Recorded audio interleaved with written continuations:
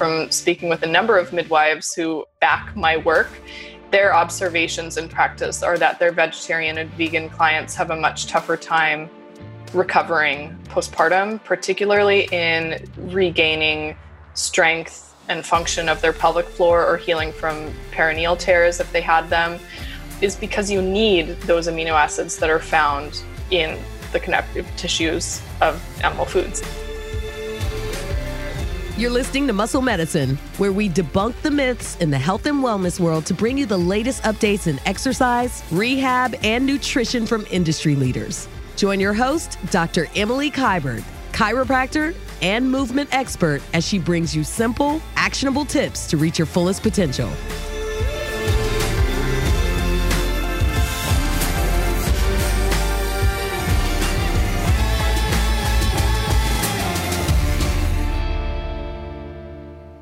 Lily Nichols, I'm so excited to have you on Muscle Medicine Podcast. You are the only repeat guest so far.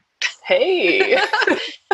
And the first time we were talking about prenatal nutrition and choline, and I'd love to deep dive now that you have a second child, I have a second child, probably born like 2 weeks apart. Probably. About the postpartum period, because I think the cultural expectation is that women should get back to their usual, life as quickly as possible. And it is so far from the truth, not only with one, but with two. It is like on a whole new level. Mm-hmm. Yeah. I know in certain cultures, there is this nesting period. Like, for example, like in Chinese culture, 40 days in bed. When I first think about that, I think, that's crazy. But after having my second, I'm like, it's kind of nice to kind of have help, whether it's family, husband, postpartum doula. Some people get a night nurse. What has your experience been now that you have a second in terms of like taking the time for yourself? Yeah, well, I will say that I personally did not know nearly as much about postpartum recovery or even honor it enough with my first. And there's a reason that in Real Food for Pregnancy, there's a whole chapter, a really long chapter on postpartum recovery, because I started writing that book when I was 10 months postpartum with my first. So I was still sort of in the midst of it.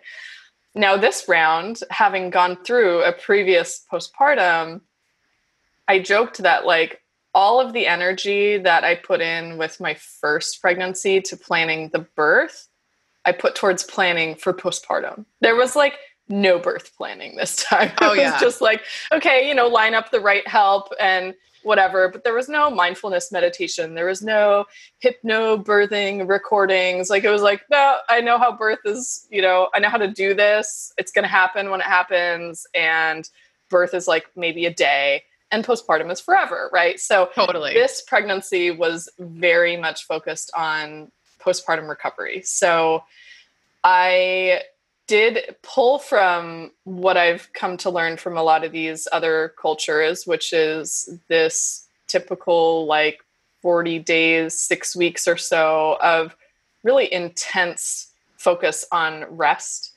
accepting help from other people. Super hard. Even like, my first postpartum, I was eating a ton of nourishing foods as well. But this time I did a lot more pre-prep of those nourishing foods so that it would be easier to eat that way. Because you don't realize, or I didn't realize the first time, like, wow, you don't really want to be standing in the kitchen, or you don't have two hands free unless you're baby wearing, right? It's harder to cook. And it's especially harder to cook in those first 6 weeks. At the time of recording, I'm like 2.5 months into my second postpartum recovery. And now I can cook just fine. I'm like, oh, maybe I over prepared these postpartum recovery meals, but they'll still come in handy on busy days. And I am still pulling from my freezer stash. And I also planned a lot more help. Like the first round, I was like, well, I don't know, maybe I don't want to have people in my space when I want this bonding time with my family. And this round, I'm like, I need somebody to occupy the toddler and bring me breakfast and all the things. So I planned to have my mom up here, and she was here before the birth a little bit because I thought I would go early. I gave birth at 39 weeks last time. So I was like, I'm having another 39 weeker. No, she showed up on her due date on the dot. So my mom was here a little ahead of time. And that was actually helpful to get some rest going into birth. And then she stayed after for several weeks. And then my in-laws came up and they stayed for a couple weeks as well, which was really mostly they were helping with cooking food. They'd make dinner every night and helping with my toddler, getting him to and from preschool and just occupying him so I could just be focused on baby stuff. And now that the help has, dissipated and it's just us as a nuclear family, it is much more doable at this stage. But that early, again, that first 6 weeks, it is really helpful to have help. And so I was much more willing to ask for it and allow it this round, which I think it just made for a much more restful recovery, despite the craziness of a very active 3.5-year-old kid running around. Yeah. My experience was the same. It was the first birth was oh, okay, what's all these techniques I'm going to do for birth? This time I was head down. Okay, we're good to go. Yep. And I actually, in-laws came, my mother came, but after 4 weeks, it was just the nuclear family. And I actually overdid it. I actually got mastitis for week and had 104 fever. Oh, and no. It was that self-regulation of hey, you're overdoing it. And I had 7 different postpartum doulas on speed dial to come and take care of me. Wow. And the baby. And then my husband would hang out with my toddler. So yeah, the rest, super essential. Yeah. I love that you did all this pre-prep for nourishing foods postpartum. And I think a lot of women, probably most women, don't know what that means. Can you talk about that? Yeah. So when it comes to what's going to replenish your nutrient stores postpartum, because a lot has been pulled from you during pregnancy, you're actually thinking about a lot of the same foods that you emphasized in pregnancy. So a lot of the nutrients that get depleted in pregnancy continue to be important postpartum for your recovery, but also for supplying your breast milk with adequate amounts of nutrients and all of that. So we're talking, iron, vitamin B12, choline, omega-3s, zinc. There's a whole bunch of nutrients that remain pretty crucial to your recovery. So for me, that's putting an emphasis on animal protein. That's really where you're getting most of those nutrients. Also your seafood, some of the most nutrient dense of these foods would be the organ meats. So liver, I do hidden liver in meatloaf, hidden liver in meatballs, hidden liver in chili. Looking at incorporating maybe some oysters or clams into your diet. Those are super rich in iron, zinc, and B12, right on par with the organ meats. Definitely encouraging, an emphasis on animal fats. You need to replenish your vitamin A stores. Those are typically pretty depleted after pregnancy, and babies' vitamin A stores need to be built up. And when you start looking at the data on vitamin A levels in breast milk, they actually tend to be low in about 60% of mothers, even well-nourished mothers. We're not just looking at people in, developing countries with food scarcity. So this is a time really to focus on that vitamin A. So the liver is going to be your primary source of that, really. Also continuing with your prenatal, which hopefully contains it in a form other than beta carotene, because the beta carotene does not enhance the vitamin A levels in breast milk very much, but also your animal fats in general. And what I found interesting this round compared to the first round was that I felt ravenously hungry my first postpartum. And this postpartum, I was definitely hungry. Maybe I was just expecting it, so I wasn't caught off guard when I was I want to eat all the food. But because I had done so much of this pre-prep and also expected I am going to want to be eating these really protein-rich fatty foods, I simply ate those foods, but then was really satisfied. I wasn't as snacky as before. And maybe it was because I had just planned that I was going to eat more, or maybe I was less depleted this round. I don't know. I had a shorter, easier birth this round, so maybe that's part of it. But there was just, a heavy emphasis on animal foods, really. It's not that that's exclusively what I eat. I eat everything else as well. but it was like, okay, my breakfast is going to have like a couple eggs in it and maybe some bacon or sausage or something and some kale or vegetables of some kind. And my lunch is going to have, probably some kind of a bone broth based soup. You need a lot of the amino acids that are in gelatin and collagen, which you get from broth or soups and stews made from the bone, skin, and connective tissues of animals. So I had quite a bit of those types of foods built in. So a lot of soups and stews, which I found really just so like deeply nourishing and satisfying on like a, flavor comfort level. But I also felt like my connective tissue healed better this time. My pelvic floor recovery was like easier this time. I don't know. Everything felt easier this time. And I can't say that it was like 100% from the food, but certainly the food didn't hurt. And then allowing help so that I could rest and actually recover also like didn't hurt. It was on many levels that I think it was easier this round. So it sounds like a lot of warm foods. Like I don't hear any warming foods, smoothies or cold foods in there. I mean, I had a couple smoothies in there too. I think some of it depends on where you live and what the climate is like, but certainly in most of these non-Western cultures, the postpartum recovery foods tend to be warming foods on some level. And that could be like temperature warm. And that's usually the case, broths and warmed milk that you might have in like Ayurvedic culture, or atole that you might have if you're in Mexico, which is like a warmed corn-based, masa-based drink. There is an emphasis on warm foods from that level, but also warming spices. So incorporating like cinnamon and ginger, both from like an Ayurvedic and Chinese medicine perspective, are like warming on more of, I guess, an energetic level, you could say. And in a lot of these cultures, there was a discouragement from eating cooling foods like raw vegetables, raw fruits, raw salads and things. I did have some of those as well. I mean, I gave birth in the late summer, so it was still warm and I wanted those things. So I'm not going to like not eat them, but I definitely had more of an emphasis on things that were cooked, easy to digest. They're just kind of like easier on your system as a whole. And if you think about what happened to your internal organs, as the uterus grows and everything kind of like has to be moved out of the way, like all of your digestive organs need to find their place again. And so I think that's also why there tends to be an emphasis on these, comforting, easy to digest, cooked broth-based sort of meals. Yeah. I was just watching an interview with Donald Layman. He's a big researcher in protein, and he was mentioning that the protein requirements postpartum are so much more.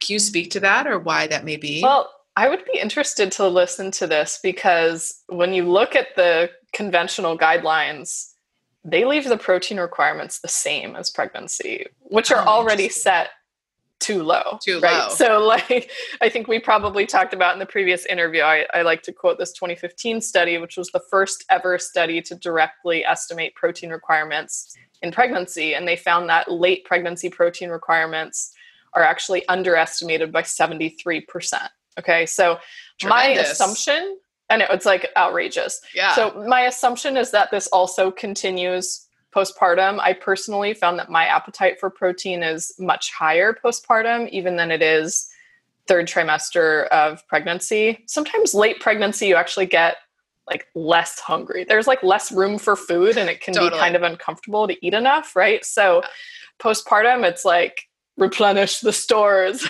So I personally have a huge appetite for protein postpartum and did not try to limit that whatsoever. And maybe that was part of what helped me from feeling so ravenously hungry, because if you're undereating on protein, I mean, even outside of this whole reproductive anything, like both male, female, non-pregnant, protein is like the most important macronutrient, and it is the most satiating and filling. So if you aren't getting enough protein, regardless of what stage in life you're in, you're going to be ravenously hungry and have crazy cravings, and probably be, veering towards eating a bunch of high carb, sugary kind of foods, because your body just wants like energy, And so maybe that was what helped this time with me feeling like less ravenous, because protein was something I really prioritized.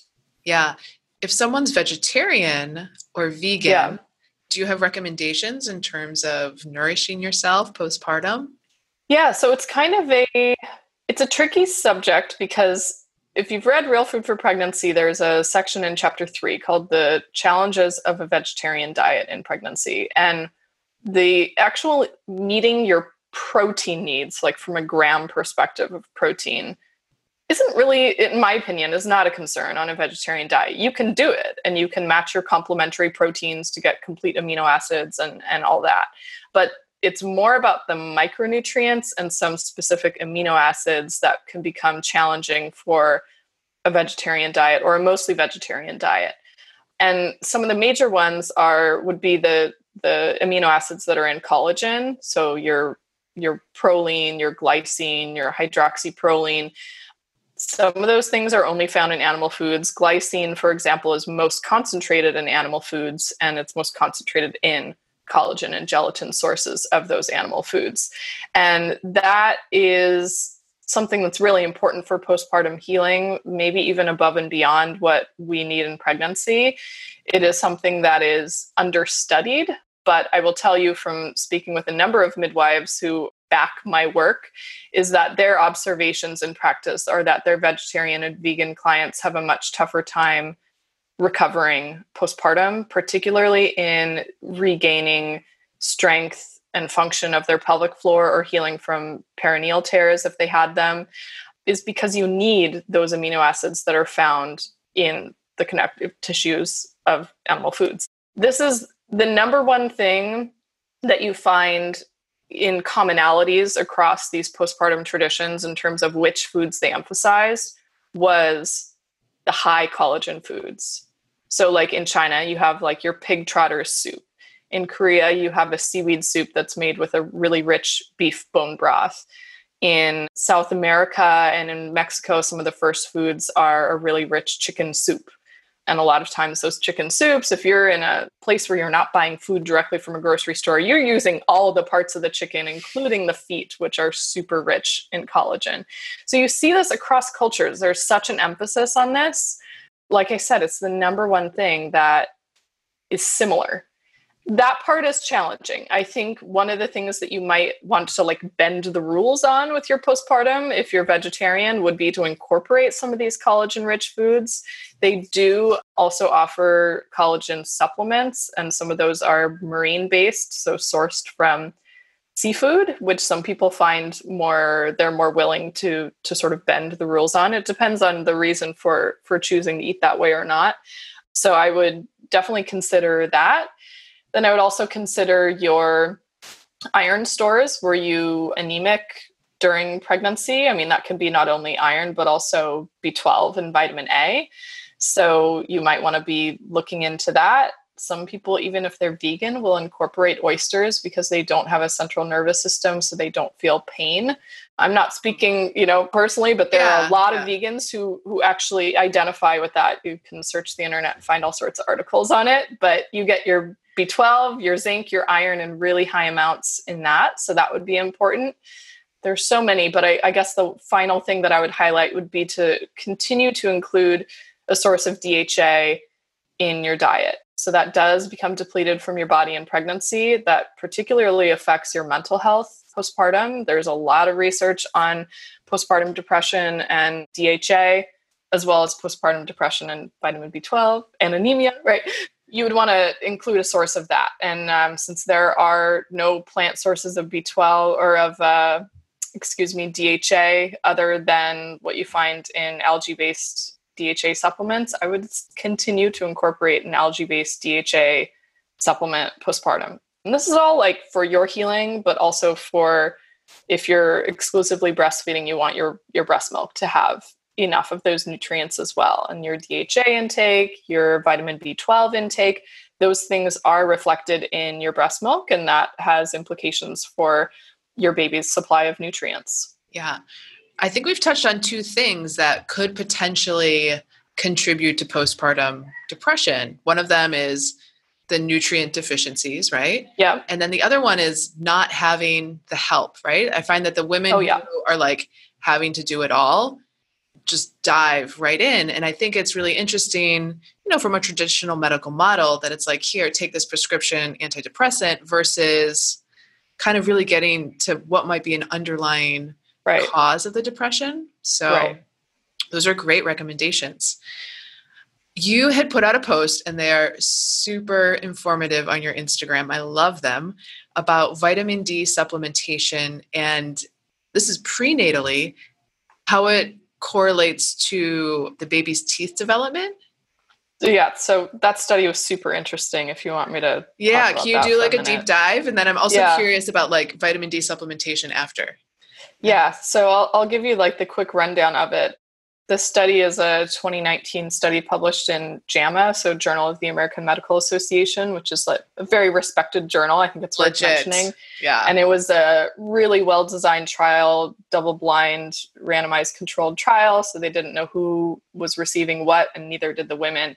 But they gave them either, standard prenatal that has fairly low amount of vitamin D versus the prenatal plus extra vitamin D. So they added on a 2400 IU vitamin D supplement, which is kind of like a moderate level. It's not even that high. Yeah. And then they tracked the outcomes through age 6 is the data they're publishing or they're reporting on. And they found that there was a 50% lower incidence of enamel defects of developmental origin. So your tooth enamel starts developing in utero and then continues in early childhood. And so some of these enamel defects of developmental origin, is what they call them, are ones that started in utero. And so the group of children who were exposed to the higher vitamin D levels, so it was 2400 plus 400 in the prenatal, so it was 2800 IUs during pregnancy, there was a 50% lower incidence of enamel defects in those children. And we don't know why enamel defects of developmental origin exist. They don't know how to prevent them. This is actually the most promising link to a potential preventative measure that mothers could take for their children. So, and I personally know several people, like close friends, who've had children affected by enamel defects, and it can be really severe. I mean, you can get to the point where you have decay so bad that you have to pull baby teeth.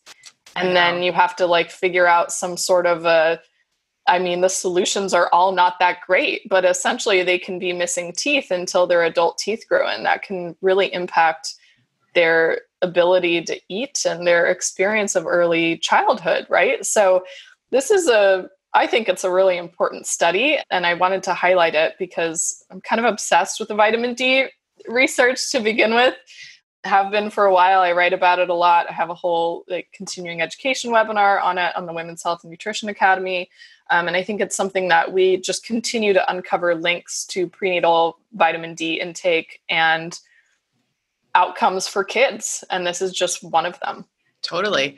I've had a couple friends who've also had kids with enamel defects, and affects speech development, what they're eating. The correlation amongst those people that I knew, they all had premature babies. Interesting. Yeah. Both of mine had both the ones that I know had full-term babies. Interesting. Full-term, super healthy babies, super healthy pregnancies, very health-conscious mamas. I don't know about their vitamin D intake, but it's really distressing to the family, as a whole. Yeah. And it's just, if we can do anything to prevent them, and we already know vitamin D is an essential nutrient, and most of the research on it for pregnancy says you actually need 4,000 IUs per day, we may as well just be ensuring that mom gets enough. And if it happens to have a beneficial effect on the kiddo's tooth development, awesome. It's just another coin in the pot for the benefits of vitamin D. Yeah. I'm also obsessed with vitamin D just because living in New York, I'm sure you living in the Pacific Northwest, we just don't get enough sun. So what do you do once the baby's born? Because I'm obsessed with my kid's vitamin D. I'm not about to draw blood to make sure she has adequate vitamin D levels. Right. So vitamin D continues to be important for babies and for moms. And it's kind of a tricky topic because the assumption among conventional standards is that breast milk is deficient in vitamin D. And actually breast milk is deficient in vitamin D in the majority of women. And it's not because it's designed to be that way. It's because most of us are not taking in enough vitamin D ourselves to pass enough through the breast milk.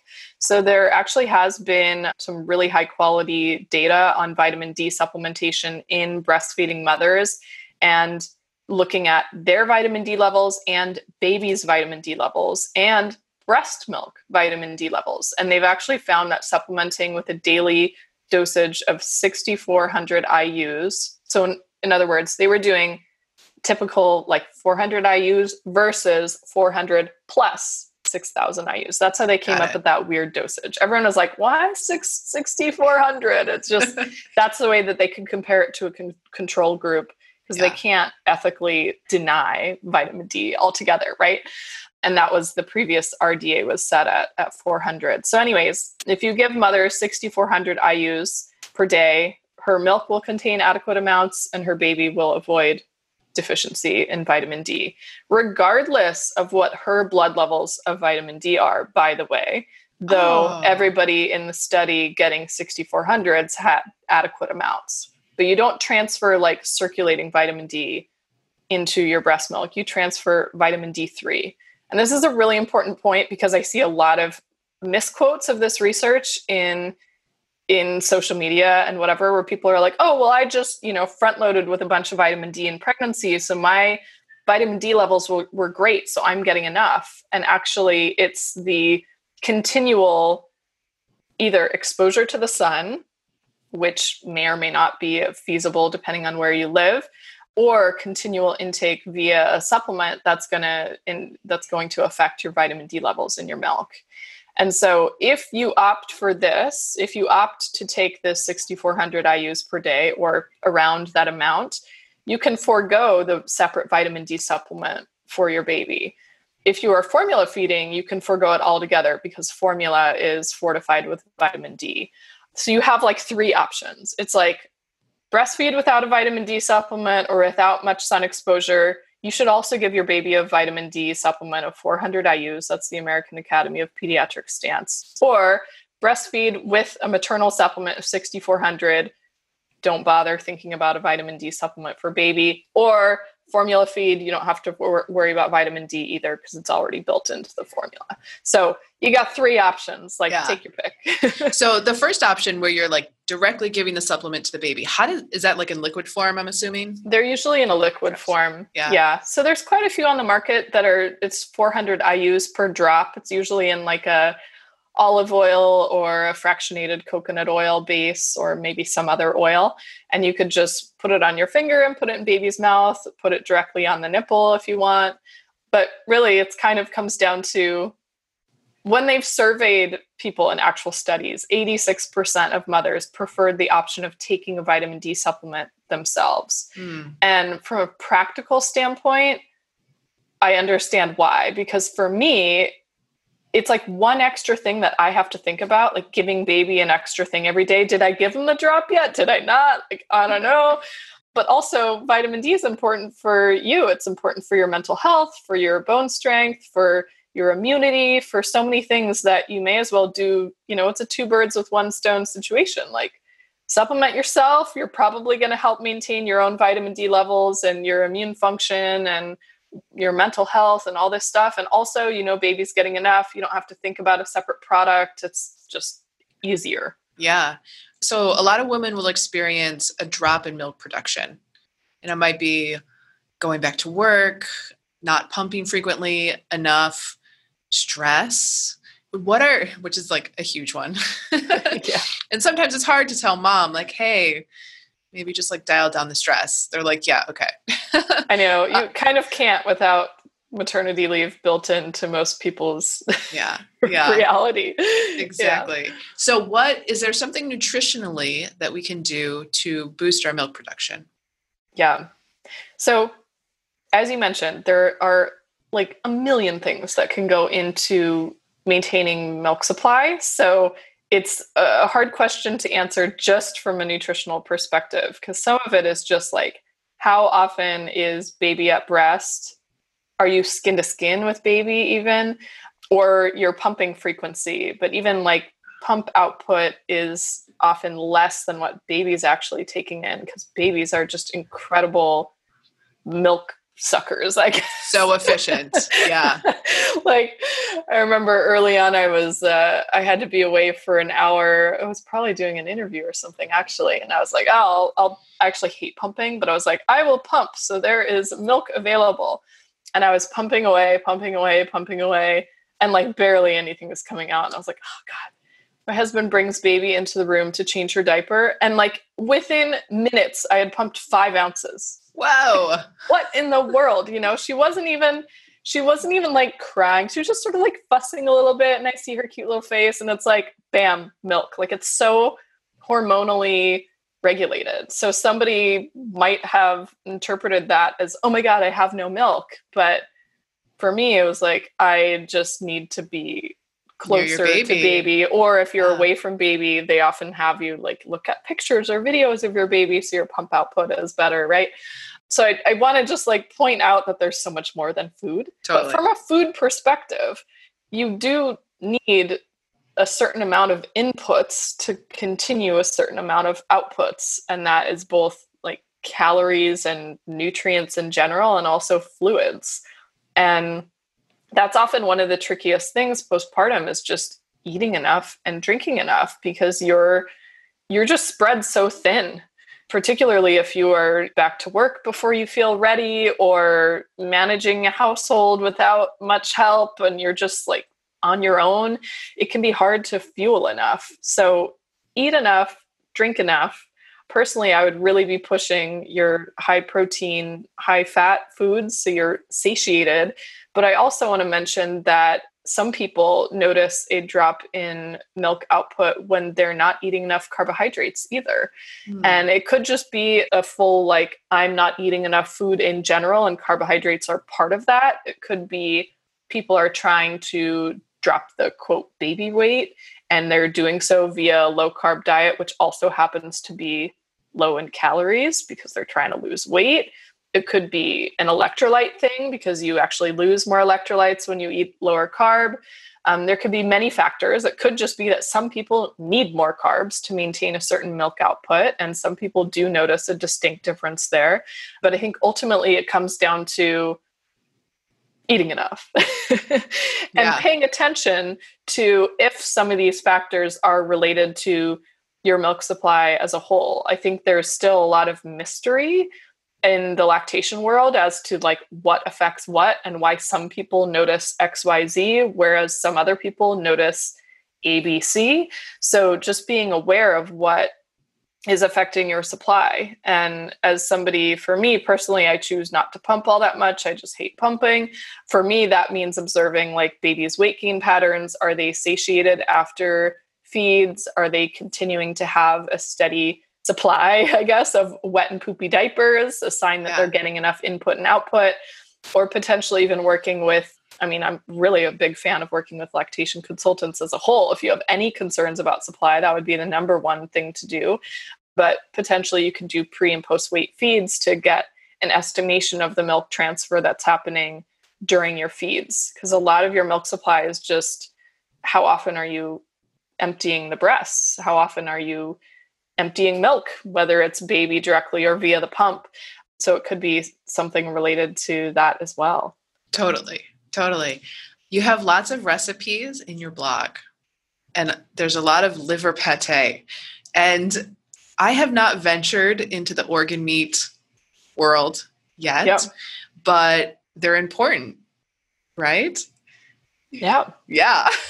Shall I talk about that? Yes. Tell me, because I'm like, okay, I'm like trying to wrap my head around a liver pate, because I'm kind of just like a steak, different cuts of steak, red meat kind of girl. But after reading your blog, I'm basically like, I got to get on the organ train. I need basically liver. I need liver. So, and just to put this out there, I think a lot of people, so I write about the importance of organ meats, particularly tend to highlight liver because they are more nutrient dense. So for example, with liver, if you compare it like ounce to steak, you get 200 times the concentration of vitamin B12. You get significantly more vitamin A, significantly more iron, zinc, riboflavin, folate, choline. It's like liver on an ounce basis, on a weight basis, is the number one richest source of choline on the diet. Although most of our choline tends to come from eggs because you can eat a lot more eggs than you can liver, right? Yeah. But liver is really rich in a lot of micronutrients.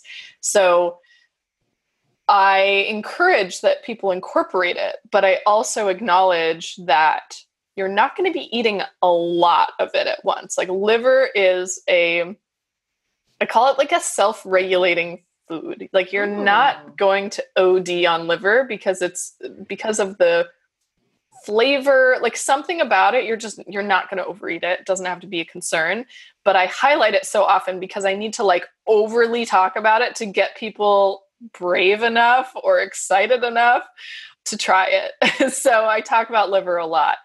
The way that I find most people can incorporate it with the least amount of like ick factor is by incorporating ground liver or in the form of liver pate mixed into a ground meat recipe, which I call hidden liver.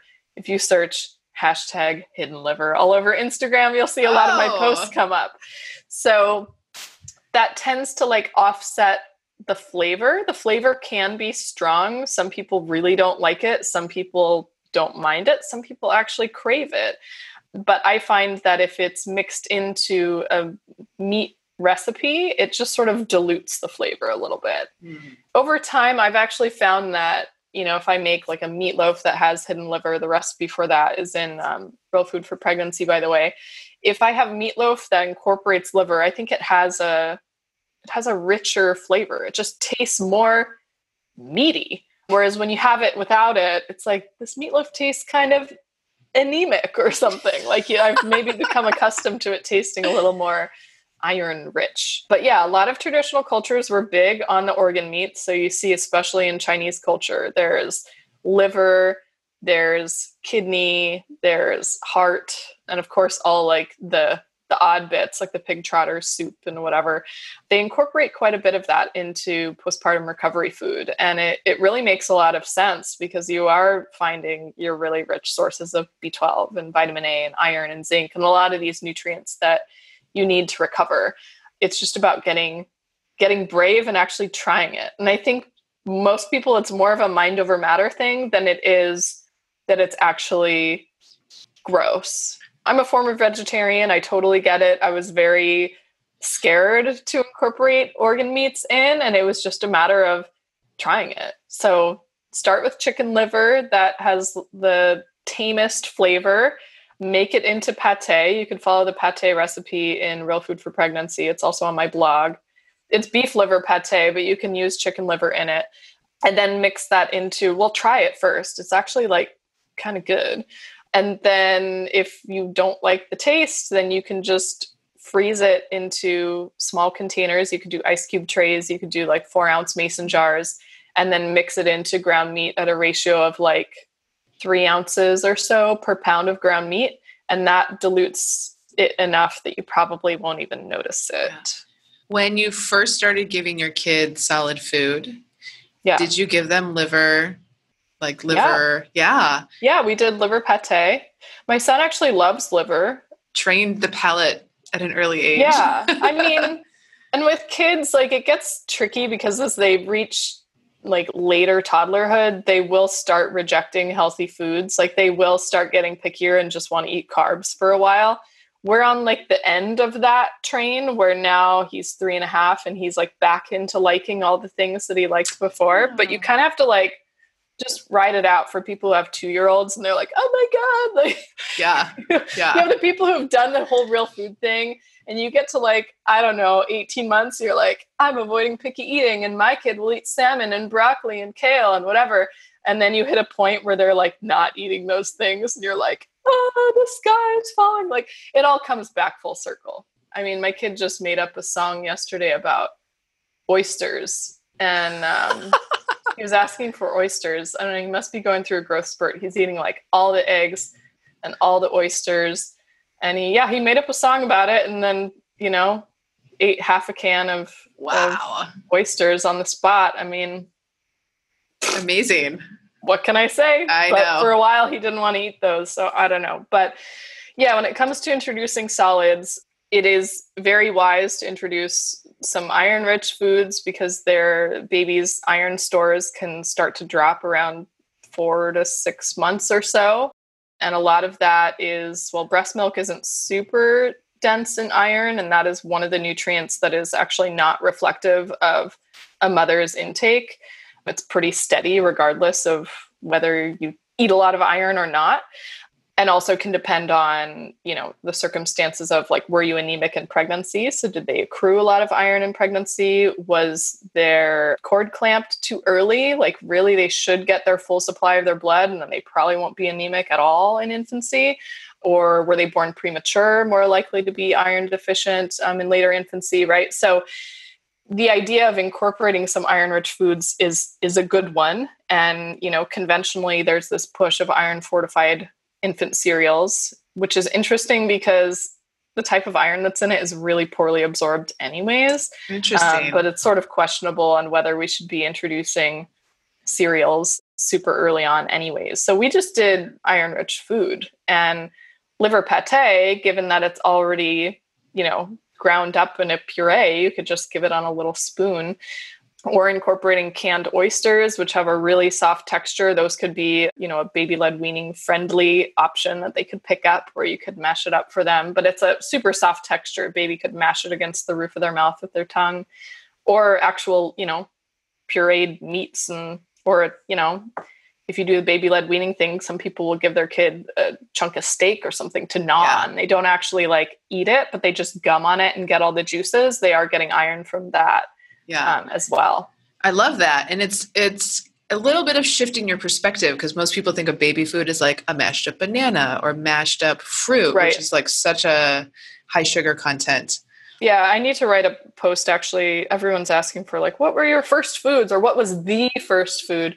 I need to write a post on it eventually. I'm considering waiting until I go through this this baby's first food. So it might wait a little while, but I actually took the stance of, well, A, I wanted to feed, real food. B, it had to be convenient. And C, I wanted to introduce a lot of flavors and not like the obvious, like, baby will like this flavor. Like babies, of course, are going to like sweet. We all love sweet, but kids especially. And then, what's most nutritious for them. And so I did incorporate a lot of regular adult flavors into whatever baby was eating, because baby was pretty much eating what we ate, whether we did some baby-led weaning friendly like finger foods or whether I did some stuff in purees. And I kind of did a little of both. I wasn't dogmatic about like, I have to do this 100% or I have to do that 100%. I was like, I want to introduce a lot of complex flavors with the hope that baby will like these foods. And it turned out to be that way, minus the toddler stuff, which is just developmentally normal. Yeah. So I'd love to just touch on one last thing, which is a lot of women, and a lot of women don't know it, but I think it's like 1 in 8 women experience postpartum thyroiditis.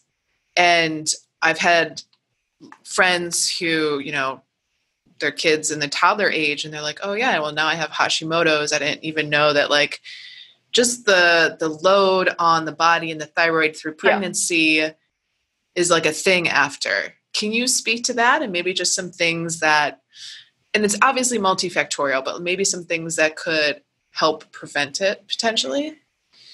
Yes. So postpartum thyroiditis is just extremely common. And it's especially common for anyone who tested thyroid antibody positive during or before pregnancy, by the way. So I want to point that out, that it might be there was maybe an underlying like subclinical thyroid thing going on, or the like start of some sort of thyroid autoimmune condition, and then gets aggravated by the crazy demand on the thyroid of pregnancy and then all the stresses of motherhood. The thyroid gland is like so sensitive to our stress. Like so much of it is really about how we're managing the circumstances we're in with life, right?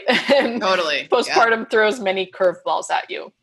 It is multifactorial in that there are nutritional components. I mean, being nutritionally depleted or remaining nutritionally depleted is not going to help the thyroid. It is dependent on, iodine, selenium, iron, zinc, vitamins A and D, among others. But I want to point out, especially with iodine, that is one where needs for that vitamin or needs for that mineral are higher in postpartum than they are during pregnancy. Actually, several of these nutrients I just mentioned are higher in postpartum, but the breast actually has a really high affinity for iodine, even more than the thyroid gland. So you do want to make sure that if you're taking your prenatal vitamin still, make sure that it contains enough iodine. The needs for breastfeeding are actually, they're about 290 micrograms or around 300 micrograms, just to round up. And a lot of prenatals either don't have iodine or don't have enough. So that's something to think about. There might be a reason that there was this emphasis on seaweed and seafood in a lot of other cultures for postpartum recovery. I think that's worth mentioning. Because iron is something important for your thyroid hormone production and conversion, if you are anemic, if you were anemic during pregnancy, if you lost a lot of blood at delivery, if you had a C-section, even if you had a larger baby, which they tend to steal more iron from you. Suck the life force. Yeah, it's like in the studies, bigger mothers of bigger babies are more likely to be anemic. Yeah, you might want to be thinking about where's your iron coming from. Of course, your dietary sources, all the ones we talked about, would probably cover your bases. Your heme iron from animal foods are going to be the most bioavailable and useful, easily assimilated by your body. But you also might want to look into supplementing with those. And I think it's worthwhile to know that sometimes the thyroid goes through, a sort of readjustment period postpartum, where they call it a triphasic pattern in the research, where you can go temporarily hyperthyroid and then dip down into hypothyroid later on postpartum. And one of the symptoms, there are many possible symptoms of thyroid issues, but one of the symptoms is that you have a significant amount of hair loss that is also not regrowing.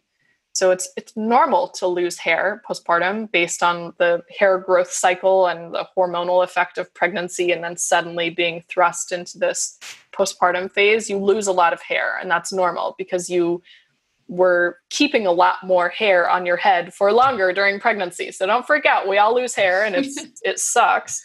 But if it's not regrowing in the months after, you should start to have baby hairs coming in. If that's not happening and you're not getting that annoying, front right along your hairline fuzz, that might be a sign that you want to get your thyroid tested. If there's any mental health concerns like anxiety, irritability, depression, you also want to look into thyroid screening. If you're feeling really cold, fatigued, having difficulty concentrating, can't sleep, even though you're super exhausted, ongoing constipation, dry skin, a lot of those things can be symptoms of a thyroid condition. So it is really worthwhile to get screened if you can. I know it's really hard to get to the doctor or get anywhere when you have a newborn, but if any of these symptoms are presenting, it's worthwhile to at least check it out. Yeah. And that's a great just nuance of you're losing the hair, but it's not growing back. Yeah. Yep. Is there anything else you'd like to leave the listeners with? I think from a holistic standpoint. So a lot of us, and especially when people are asking me about approaching postpartum, it's I think people want to know, how can I recover strong so I can continue doing all the things that I was doing before?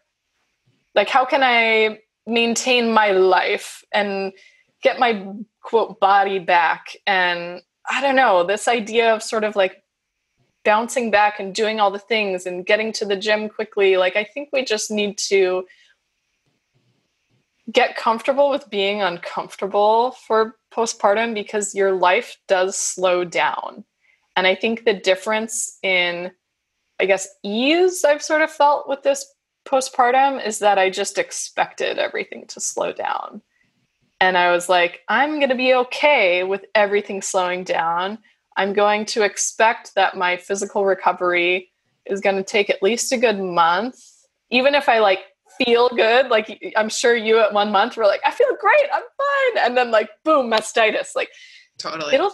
Postpartum will knock you on your ass if you're trying too hard to do all the things. It just does. And we need to allow ourselves the space to recover so that when these curveballs get thrown our way, it's not that mastitis was like your fault for doing too many things too quickly, but imagine how much easier it would have been to get through if it had been slower pace with still help around and all the things, right? It's like harder to scramble to sort of fill in these holes than it is to just expect everything to kind of be a bit unpredictable for a while. I don't know. Yeah.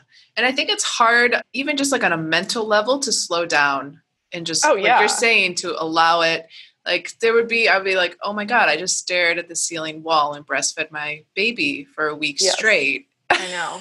And I think just that mental shift and challenge is the harder piece. And it's especially hard. I mean, we're both really like gung-ho entrepreneurs. It's especially hard when in your brain you have like big business plans, big visions, big things you want to carry out. I'm somebody who gets joy from exercising this like other work mental part of my brain, And so to figure out a way that you can do that while still honoring that, like, I need to slow down and recover, you kind of just have to like compromise in certain areas for a while, I guess, right? Motherhood's all about surrendering. I feel like pregnancy, birth, motherhood, it's about surrendering to not all the things are within my control. I can control the controllables and then expect some days to be like a total disaster and some days to be like, wow, I feel greatly accomplished. Baby was pretty happy, not crying a lot. I got a load of laundry in. I got a little bit of work done. Like, this was a good day. And then the next day is like just a total mess. Yeah. And to sort of expect that and not let that get you really upset or not expect that like, oh, I can keep it together every single day. It's just, I don't know, it just gives you permission to be a lot more human. Yeah. I think everything from pregnancy, giving birth, raising a toddler, it is like the ultimate like letting go of control. Lily, thank you so much. This has been super informative. I'm going to totally go to the butcher right now and go get some organ meats. Are you really? I might. My husband's going to be like, what is this you're bringing home? But chicken liver. Chicken liver. Got it. It is much easier on the palate, but also we didn't talk about the other organ meats. If you want an organ meat that's actually like super delicious, you don't have to try to cover up the flavor. Heart. Oh. Heart. Okay. Heart. It's like as good as tri-tip. I'm not kidding you. You will be so surprised. There's a recipe on my site for Thai chili beef heart skewers. You can read the hilarious rundown of how I put off preparing this forever because I was too afraid to deal with this heart that had been in my freezer for too long. And then we made it and it was incredible. Absolutely incredible. So delicious. Oh my God. I'm totally going to check out that recipe. So delicious. Yeah. Just have the butcher prepare it for you so you don't have to do all the cutting up of it or whatever. Yeah. You have many, many, many amazing blog posts. Where can people find you? You can find me at lilynicholsrdn.com. So that's where my blog is. It links out to both of my books, Real Food for Pregnancy and Real Food for Gestational Diabetes. Before maternity leave, I put out this really big post called Real Food Postpartum Recovery Meals, links out to more than 50 recipes, has tips for freezing stuff. That's definitely related to everything we talked about today. So check that out. That's an amazing blog post. I loved that one. It was epic. I was like, I'm going to go out with a bang. This is the last blog post I'm writing before maternity leave and maybe for a long time. And then in terms of social media, I'm most active on Instagram. So my handle is the same as my website. So it's at Lily Nichols RDN. Amazing. Lily, thank you. Thank you. That's a wrap. I have 2 truths that I fully believe in. First, to be 1% better every single day. And second, all feedback is good feedback because it helps us grow. Why do I say this? If you're enjoying these conversations and you find this is adding value, send us some love by subscribing to Muscle Medicine Podcast on iTunes. And if you want to share your voice with the world and scream it from the rooftops and tell your friends, or you can just give us a little feedback so we can grow by rating and reviewing Muscle Medicine on iTunes. Thank you guys. So much gratitude. Dr. Emily Kiberd here.